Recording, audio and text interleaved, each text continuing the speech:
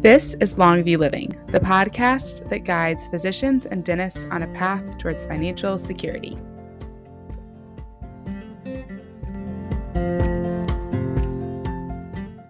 Welcome to the Longview Living podcast. My name is Bonnie Catherine Prather, and today we will be discussing financial planning for special needs individuals, their families, and caregivers.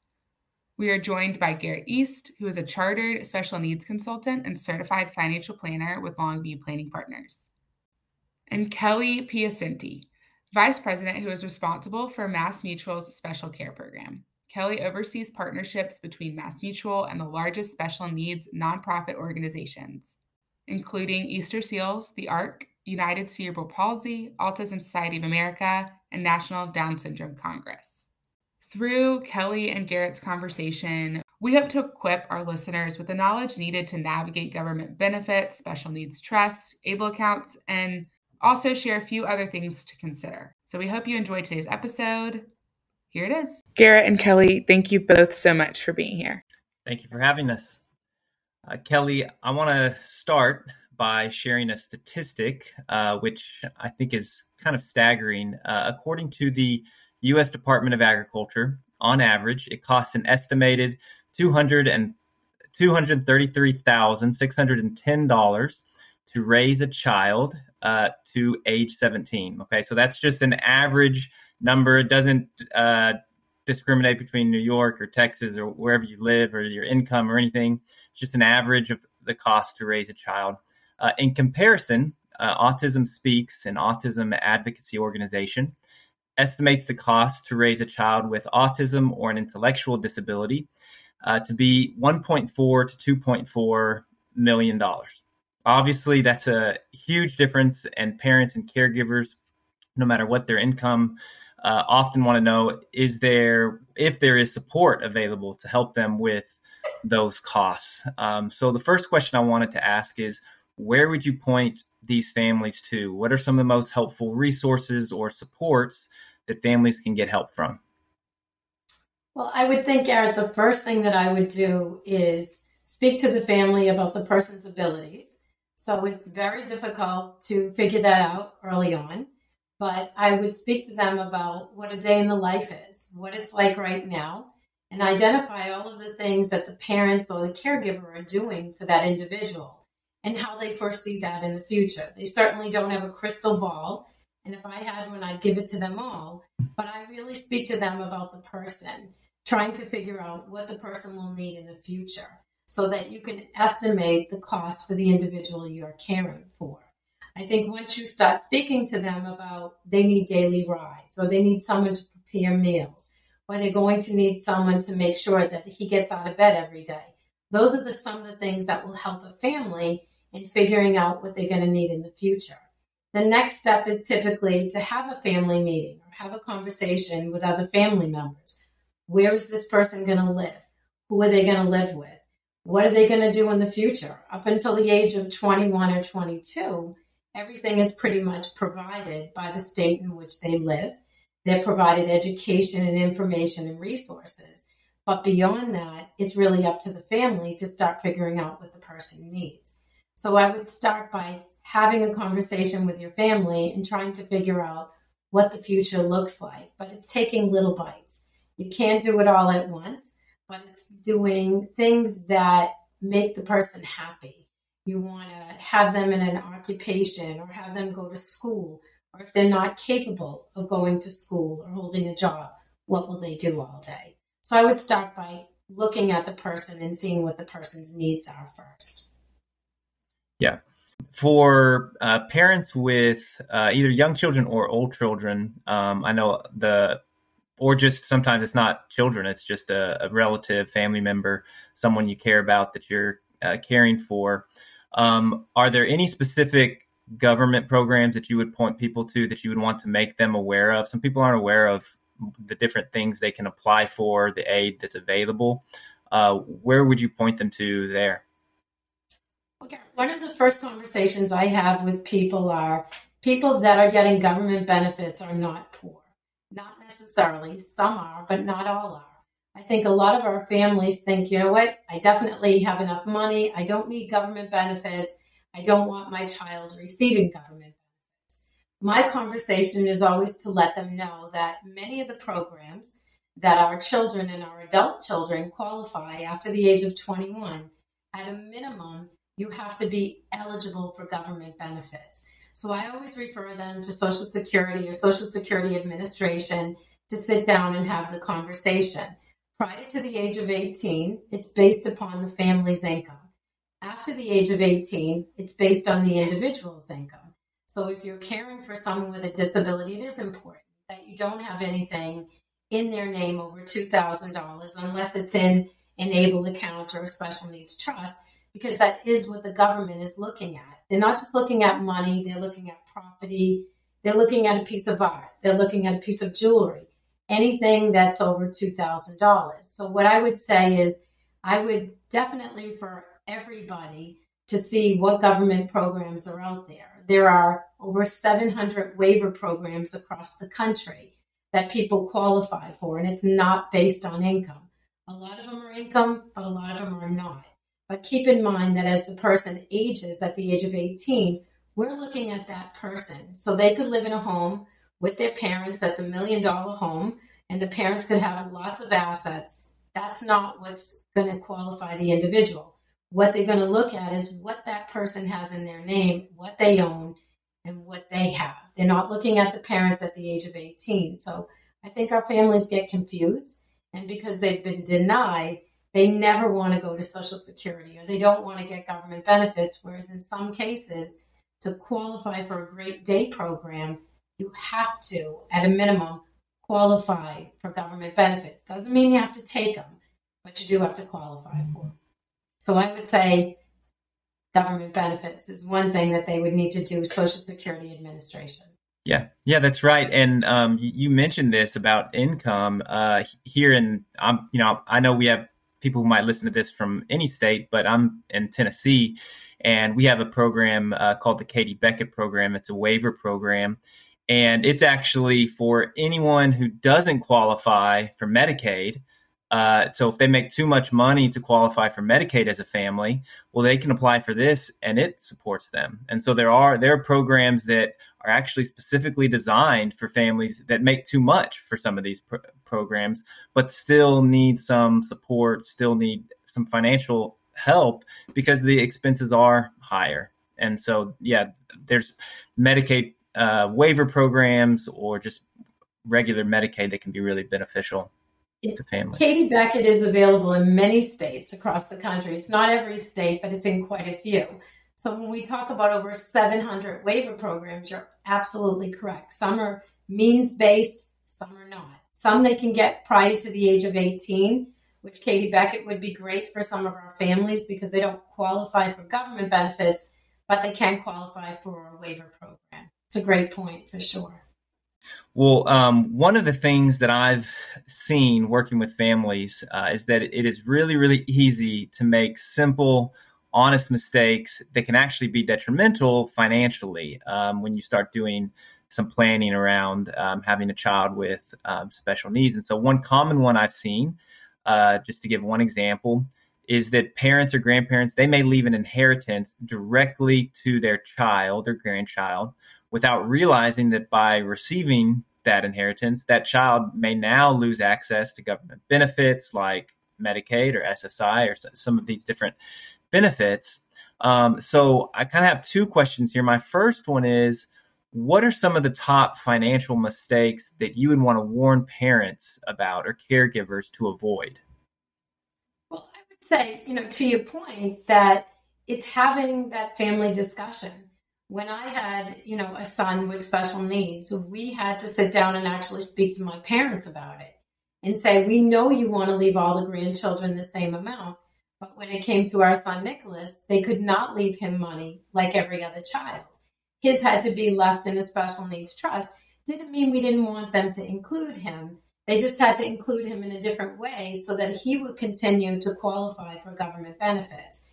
One of the other things is that our families think at the age of 18, they can't have any money in their name. There is a look back period from the federal government. It used to be 3 years, but now it's 5. So they're looking at that individual at the age of 13 to see what's in their name. So it's having the conversation with those that want to help us, or the family members that are considering leaving a legacy to that child. It's that, yes, we would love you to do that, but you have to do it differently. And if you have a special needs trust or you've set something up to leave that person money, then you need to disclose that to those that are interested in leaving them money. As an advisor, and we work with advisors across the country, many of them let our families know that when you're leaving beneficiaries, that they may ask the question, do any of these individuals have a disability? And the reason that our advisors do that is because they want to warn them that if they were to leave this person money over $2,000, they could potentially lose government benefits over it. So it's really reviewing your beneficiaries and making sure that whoever you want to leave money, if they have a disability, you may want to check first. Yeah. So you mentioned special needs trusts and leaving money to a special needs trust. I think for a lot of people, that's like a foreign language, understanding what a trust is and a special needs trust. Can you talk some about what is a special needs trust? How does it work to leave money not to a person, but to a special needs trust? Sure. I mean, there's a couple different types of special needs trust. There's a pool trust, which a lot of nonprofits offer, that you can leave money and it goes back to the person while they're alive. But when they pass, it often goes back to the nonprofit. Some do give it back to the family. But what we deal with in the insurance industry a lot are first and third party special needs trusts. A first party trust is a trust that the person with the disability has the money already. So somebody left it to them in error. Maybe a grandparent left them money straight out, or there might have been a lawsuit or a settlement, and the money is owned by the person with the disability. In that case, they have to set up what's called a first party special needs trust. We don't see tons of first party special needs trusts. What we typically see are third party special needs trusts, which are set up by the family for the person with a disability. So the difference between the two trusts are really, it's allowing the person to have the best of both worlds. It's allowing them to receive government benefits, but also to be left money, and there's no cap on it. They can be left a large amount of money or left money for the future. So the money in this special needs trust is really for the benefit of the individual with the disability. It's not to make the family's life better. It's to make the person's life better. And anything that you take out of that trust has to be a qualified disability expense.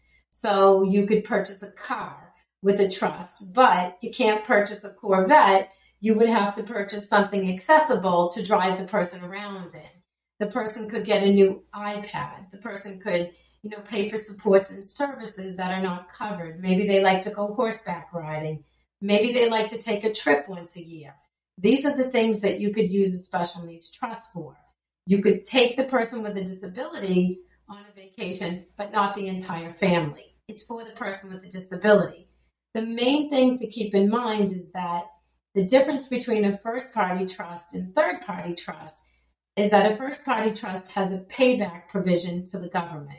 So you don't really want to add money to a first-party trust, because if the person passes, that money can go back to the government for what they've paid in Medicaid. And that's the only thing to keep in mind. With a third-party trust, they can receive all the benefits in the world, and when the person passes, that money goes back to the family. So there's a big difference between a first party and a third party. You never want to add to a first party unless you're going to spend the money. If there's no money there, the government can't come after anything. But if there's money there, and say, they've paid millions over the years for this person, but maybe there's only $20 left in that trust, that's all the government will get, and they walk away. But ideally, a third-party trust is the ideal special needs trust for our families. And that's the one we see the most, because families set that up for the individual so they can leave them a legacy, or they can include them in their estate planning. Yeah, and when families are wanting to either leave behind a legacy for their child, or fund a special needs trust, or save for the future for that child, then that special needs trust is often one thing they consider. But another thing they sometimes are introduced to or think about is an ABLE account. And again, ABLE accounts kind of like special needs trust because it's not common language. Not everybody even is allowed to open an ABLE account. So a lot of people aren't familiar with them. Can you talk some about what an ABLE account is and how that might be used for someone? Sure. I mean, an ABLE account is the Achieving Better Life Expectancy. And President Obama had introduced it. The nonprofits really pushed for it. And there are a lot of limitations with ABLE. There are limitations on the amount you can put in per year. There's a limitation on the amount that you can put in overall. But it is a larger amount so that the person can save money in an ABLE account. But for me, I look at an ABLE account as a tool that works in conjunction with a special needs trust. You don't really want to leave a person with an ABLE account $20,000 because you're going to go over the cap for a given year. So they have a cap amount that you can leave in an ABLE account every year. And you can't go over that or you disqualify for government benefits. But we also have a payback provision on ABLE accounts. There are only currently 11 states in the country that don't acknowledge the payback provision. So what happens is you can put money in an ABLE account, which is like a 529 for a person with special needs. It's very, very similar. You can use it for education. You can use it for food and shelter, which you can't use a special needs trust for. But you can take money from a special needs trust and put it into an ABLE for food and shelter. So they work nicely together, but they usually are kept very separately. Many people use an ABLE account because they get a monthly check from the government. That can be paid directly to an ABLE account. And a 30-year-old man or a 30-year-old woman doesn't have to go to her parents or a caregiver and say, I want $25 to go out to dinner or I want to take an Uber. It gives them independence. That's why it was really created, to give a person with a disability the independence to not have to run to their parents to say, hey, I want a check. The other thing is a special needs trust can be more restrictive. You can't use it as a checkbook to write your rent check, to write your food check. That's not what it's about. Special needs trust is going to hold a larger amount, and you can take money from a special needs trust and put it into ABLE. And ABLE has a lot of debit and credit cards that the person with the disability can utilize or a caregiver can utilize on their behalf. It's not large amounts of money. You can't leave a large amount of money to an ABLE account because you would disqualify the person. You need to keep that in mind. And also the payback provision. 10 states say when the person passes, we're not going to pay back the government for the amount that the person spent since the inception of the ABLE account. So they only look at the payback provision from when the account was set up. So if the person was getting benefits for years, that's not what they're looking at. They're looking at the date that the ABLE account was set up. So those are some of the things that I think an ABLE account is a great tool for our community. It gives people independence. There's an age, that they have to be to qualify. I think now they moved it up into the 40s. It was in the 20s when it first started, which was very restrictive, that you had to have had the disability prior to a certain age. But the reason that they do things like that is it's not for a person that's aging, that's maybe going to a nursing home. Let's put their money in an ABLE account. They also restrict the amount because they don't want it to be that type of savings account. But I think ABLE is great. It's another tool in our toolbox to help families, but I don't think it's the end all for our families, to be honest with you. Yeah. And, one thing that's important with these, like you mentioned, that they are similar to the 529 college savings account. And so when you set those up, it's not like you go to a bank or something like that. You actually, each state has a program, just like each state has a 529 college savings account. And you don't have to use the ABLE account for your own state. You could go to one from a different state if it fits what you're looking for better. And when you're doing research, people really need to think about what they want the ABLE to accomplish, because some states, they have their ABLE set up more like an investment account. So like a parent maybe wants to save for their child's future. It's a great place to save. And some of them work more like a savings account where you can have like a card that you can swipe and use for different expenses. And so Well, and a I couple think just things to that. I mean, you're right. They can go on the ABLE website and they can look and do a comparison. Maybe you like the one in Tennessee. Maybe you like the one in Ohio. One has a debit card, one has a credit card. But I think it's great because it gives families choices. When it was first established, you were going to have to go to the one in the state in which you reside. But some states didn't have ABLE accounts. So I think the flexibility was great. The other thing with ABLE is we're all about advocating for people to work. In addition to the amount that you can put in a year, there's another amount that you can put in for wages. So it's, a little less restrictive. We're not saying to people, sit home and, collect a check. If a person with a disability is able to work, they can work and not disqualify for their government benefits. And you can put that money in ABLE as well. But on an annual basis, you want to be careful how much is in there and keep in mind that if anything happens, it could go back to the government. What I say is if you're putting it in there, use it, spend it. It's for the person. That's really ideal for it. But ABLE is a great tool. I totally agree. It's just, I think that when you have a special needs trust with it, it works really well. Yep, absolutely. Well, last question. One of the tough questions that I've seen a lot of families with older kids wrestle with when their kids turn 18 or whatever the age of majority is in different states is, what do I do now that my child's an adult? And they start looking at options like, should I have a power of attorney or a conservatorship or guardianship? Should I be a representative payee? There's these different kind of options for their relationship with their loved one now that person's an adult. And it can be a really emotional decision. There isn't really a one-size-fits-all solution. Can you talk some about what you see as the pros and the cons of some of these different alternatives? I do. We get the question a lot, Garrett, because we deal with a lot of families around the country that prior to the age of 18, the school systems are speaking to them about transition. One of the things that come in with transition is, do I need guardianship? Do I need a power of attorney? And what I always say to families, though, we don't have a view either way. I use my own personal situation. I know that a lot of families and a lot of nonprofits are not big fans of guardianship because technically it's taken away the person's rights. And that's not really what it's about for us. We want to let people have their independence, make their own decisions. We don't want adults making decisions for maybe a person that's on a spectrum that can absolutely make their own financial and medical decisions.